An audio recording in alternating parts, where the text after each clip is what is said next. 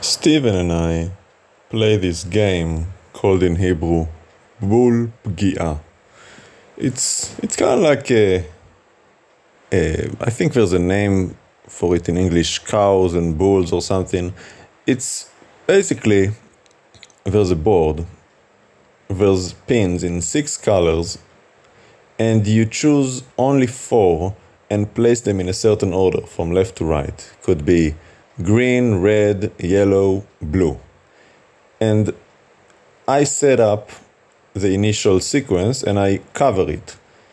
And then the opponent starts guessing. So let's say he says, well, yellow, blue, orange, green. And I give him feedback as to which color is right and which one is in the right location.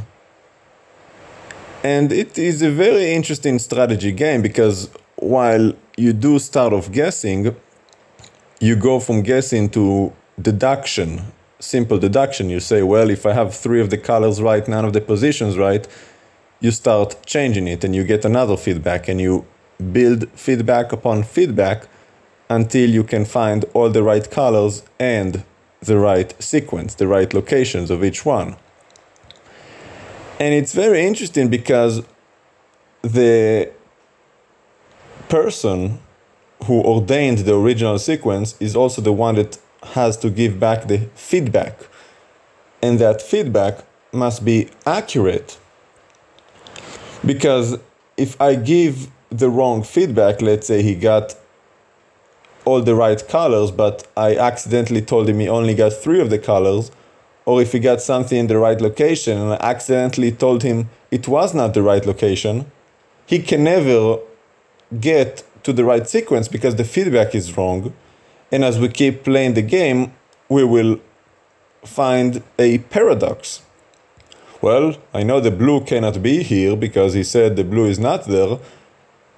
But what if he made a mistake and actually the blue should be there? And now I can never solve the puzzle. And I was thinking about it in the spiritual sense. See, there are many ways to Yeshua, but only one way to the Father. You can dismiss a prophecy, you can dismiss 10 prophecies, you can dismiss 100 prophecies. You can dismiss Isaiah 53. You can dismiss Zechariah 9, riding on a donkey. You can dismiss, we looked at him who has pierced. You can dismiss the virgin birth. You can dismiss anything you want, as long as you don't dismiss Yeshua. But if you do dismiss Yeshua, you can never come to the Father because then you have a donut within a donut, within a donut, in the hole, right there in the middle, and you cannot understand the scripture because it's impossible. Because if you actually put the pieces together for God's plan, what it is all about, the Torah, to try to fully understand, what is it? What's the purpose of all of this? What is it? Is it just some random book for nonsense to go to synagogue and put the feeling every day? What's the purpose here? Is God just a figment of our imagination, something that doesn't make sense just to, squeeze money out of us so we give tithe and offering to religious people? What is it? And see, that's what many of the Jews did. They removed the essential piece from the equation. They said, no, that's not what it is. Well, then there is no way to solve it because everything since the beginning was about righteousness. And ever since we fell into sin, it was about atonement and restoration. From the 3rd chapter of the 1st book, the fall of man. And unless you put Yeshua right there in the middle of it, there is no answer, there is no solution. Because when Adonai came to Israel, he provided a sacrificial system based on the blood of innocent, blameless, spotless animals. And even that was not sufficient because he said, well, that's continual. It was not a one-time thing and you're good. No, it was continual because we were continually sinful. So you had to do it every day. And then on Yom Kippur, once a year, you had to do an extra one to kind of cover up the whole year, to sum it up, to cover even for the place where the sacrifices were brought. And it was a continual thing because, well, new generation, everybody keep on sinning. And where does it end? There has to be a stop where the cycle breaks and something new takes place. Otherwise, well, goats, bulls, rams, they would all go extinct. And the people will keep on sinning because how do we stop that cycle? Obviously, we cannot on our own strength, so there has to be something more. And that's Jeremiah 31, to write the Torah on our heart. But how do we get to that place? Because before that can take place, we have to be atoned for so that we can approach Him who writes the Torah on our heart. And we know that God said it is the blood that makes atonement in Vayikra 17:11. The blood, because the life is in the blood. So you take away that sacrificial system, as indeed it happened, 70 AD, the destruction of Jerusalem and the Second Temple, there is no way to get atonement. Not to mention that you also need a high priest, and, well, there is no more high priest, except the one that God ordained, who is also the atonement for sin. Isaiah 53, He has taken the chastisement of our sins.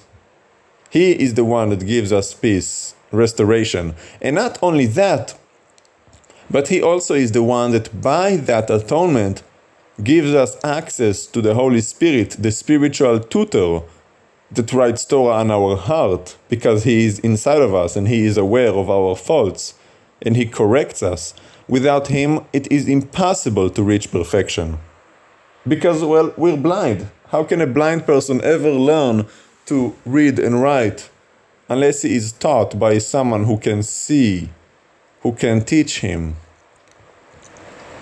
Right? Helen Keller, the movie, The Miracle Worker. We have to have that teacher, the Holy Spirit. It is impossible without Him. See, so the Jews try to cover it up and mix the sacrifices with prayers about the sacrifices.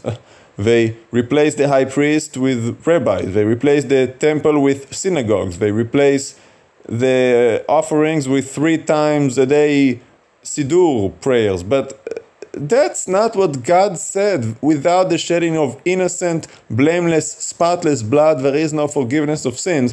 And that has to be done by the high priest anointed by God. There is no anointed one. The rabbis are not anointed. The word rabbi is not even in the Torah. The synagogues are not anointed. God said there is only one temple, there's only one dwelling place, and that is on the holy city where God chose. He didn't say every neighborhood put out a temple. That's all the high places that He rebuked, told them to destroy. And He never told anyone to pray 3 times a day, by the way. It was only the priests that brought the offerings twice a day. The people did not have any part of this, except for the one who brought the offering. And that was, once in a while, not 3 times a day. Or else you would go broke really fast. If you brought 3 sheep every day, yeah, it wouldn't take long for your whole flock to die out. That's not what they did. And yet, all of that, and you're still not atoned for. You can never reach forgiveness because you're not bringing innocent blood to atone for you. And you have no high priest. So there is no way to solve this equation, to solve the puzzle without Yeshua. Not to mention the new heavens and the new earth, Isaiah 65, Isaiah 66, right? The judgment of the righteous and the unrighteous, Ezekiel 18, Daniel 12. All of these things are unsolvable except you accept Yeshua as Messiah and understand what He said when He came, was rejected, and say, you will not see me again until you are ready. And say, Baruch haba b'shem Adonai. Welcome is He who comes in the name of the Lord. You have to put those pieces together in the right order in order to receive the full picture and solve the equation. You will never reach the Father otherwise. So it doesn't matter if you miss out on a prophecy or 2. I did not come to Yeshua because of prophecies. I was drawn by the Spirit. Prophecy or not, I didn't know everything. You don't have to know everything, and you never will anyway, so it doesn't matter. All you have to do is be drawn by the Spirit. You have to be willing. You have to be hungry and thirsty for righteousness, for the Father, and let Him lead you. He will give you breadcrumbs. Yes, He did. He threw me a crumb over here, a crumb over there, and I was hungry, so I swallowed it up and followed His lead, followed the crumbs, followed the guides, the clues, and I was seeking. Seek and you shall find.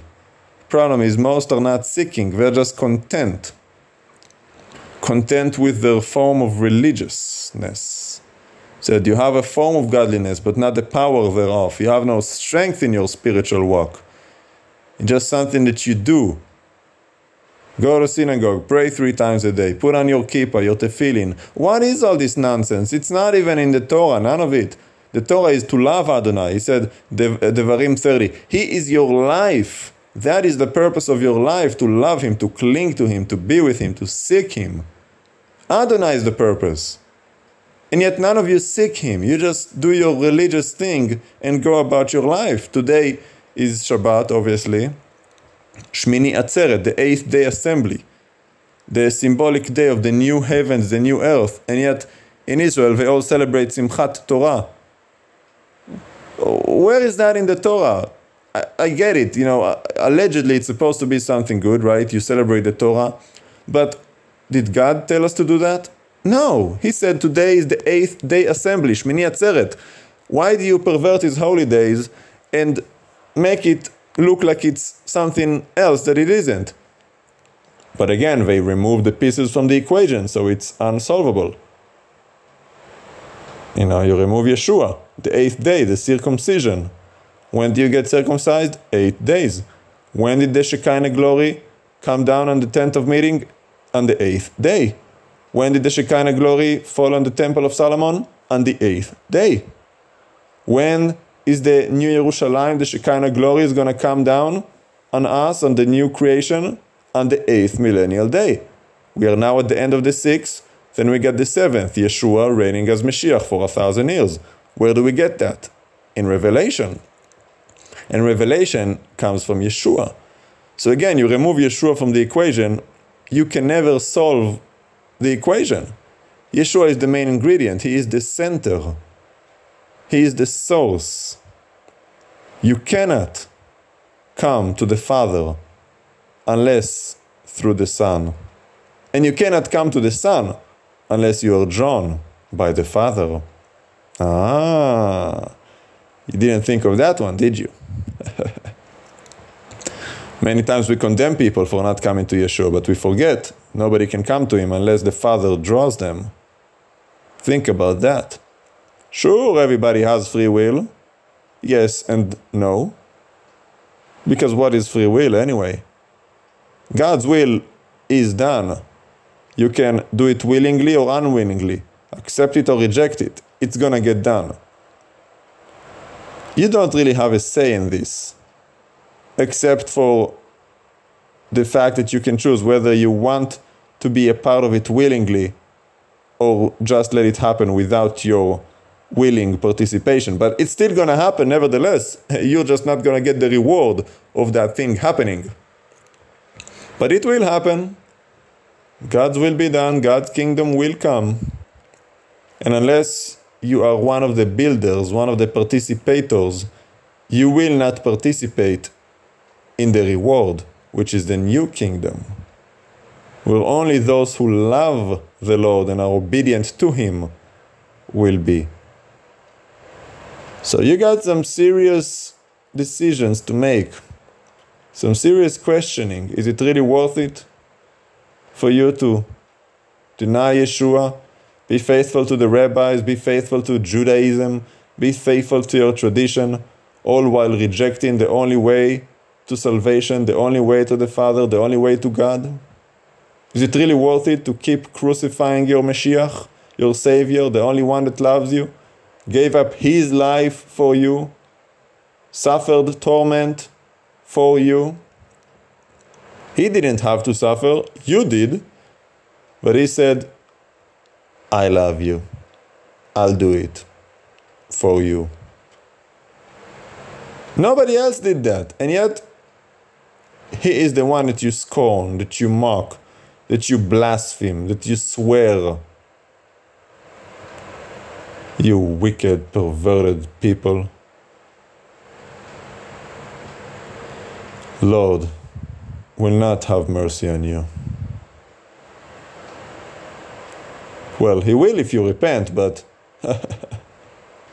if you don't, no, there will be no mercy.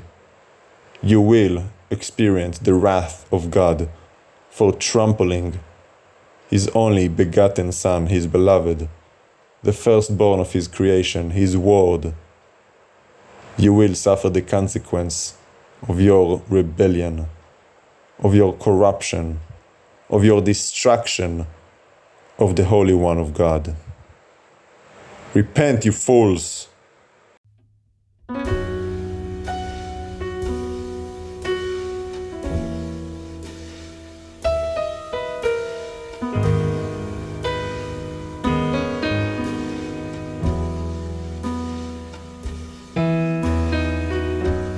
When love was young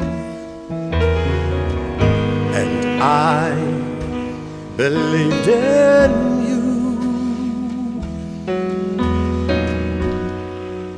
our hearts were pure and our dreams, they were true. That's when I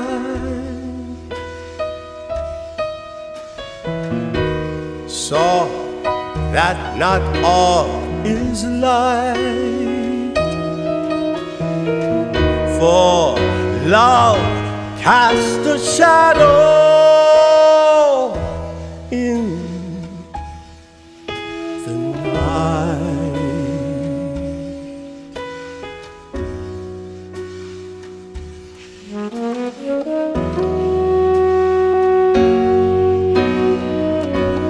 When we first met, I knew at that, yes, that first moment that I'll be yours and you'd be mine.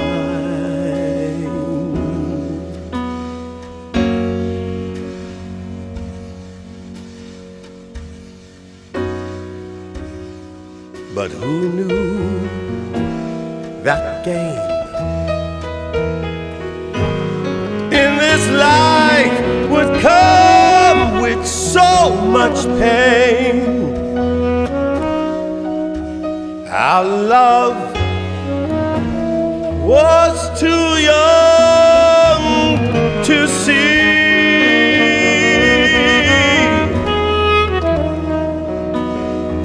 what would happen.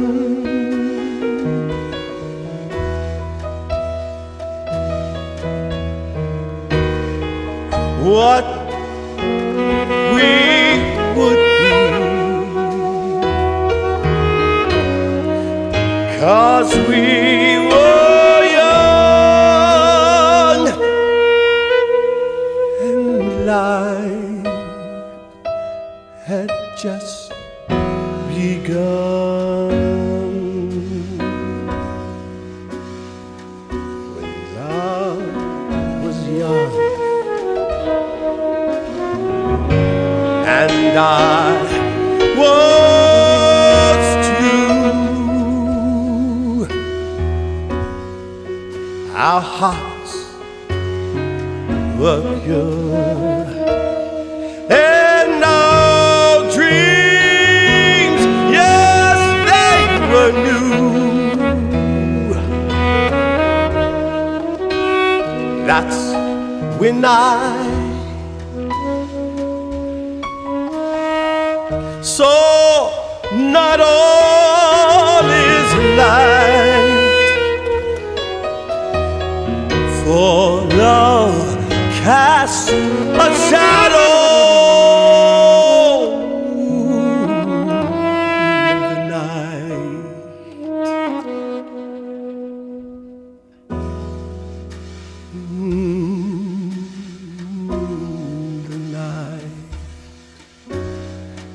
when we first met. Yes, I knew that yes, at that first moment that I'll be yours and you'll be mine.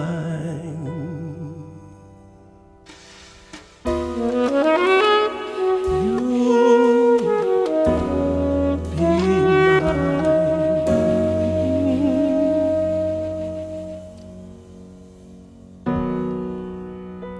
But who really knew that life but would come with so much pain? Only God could see what our love would be.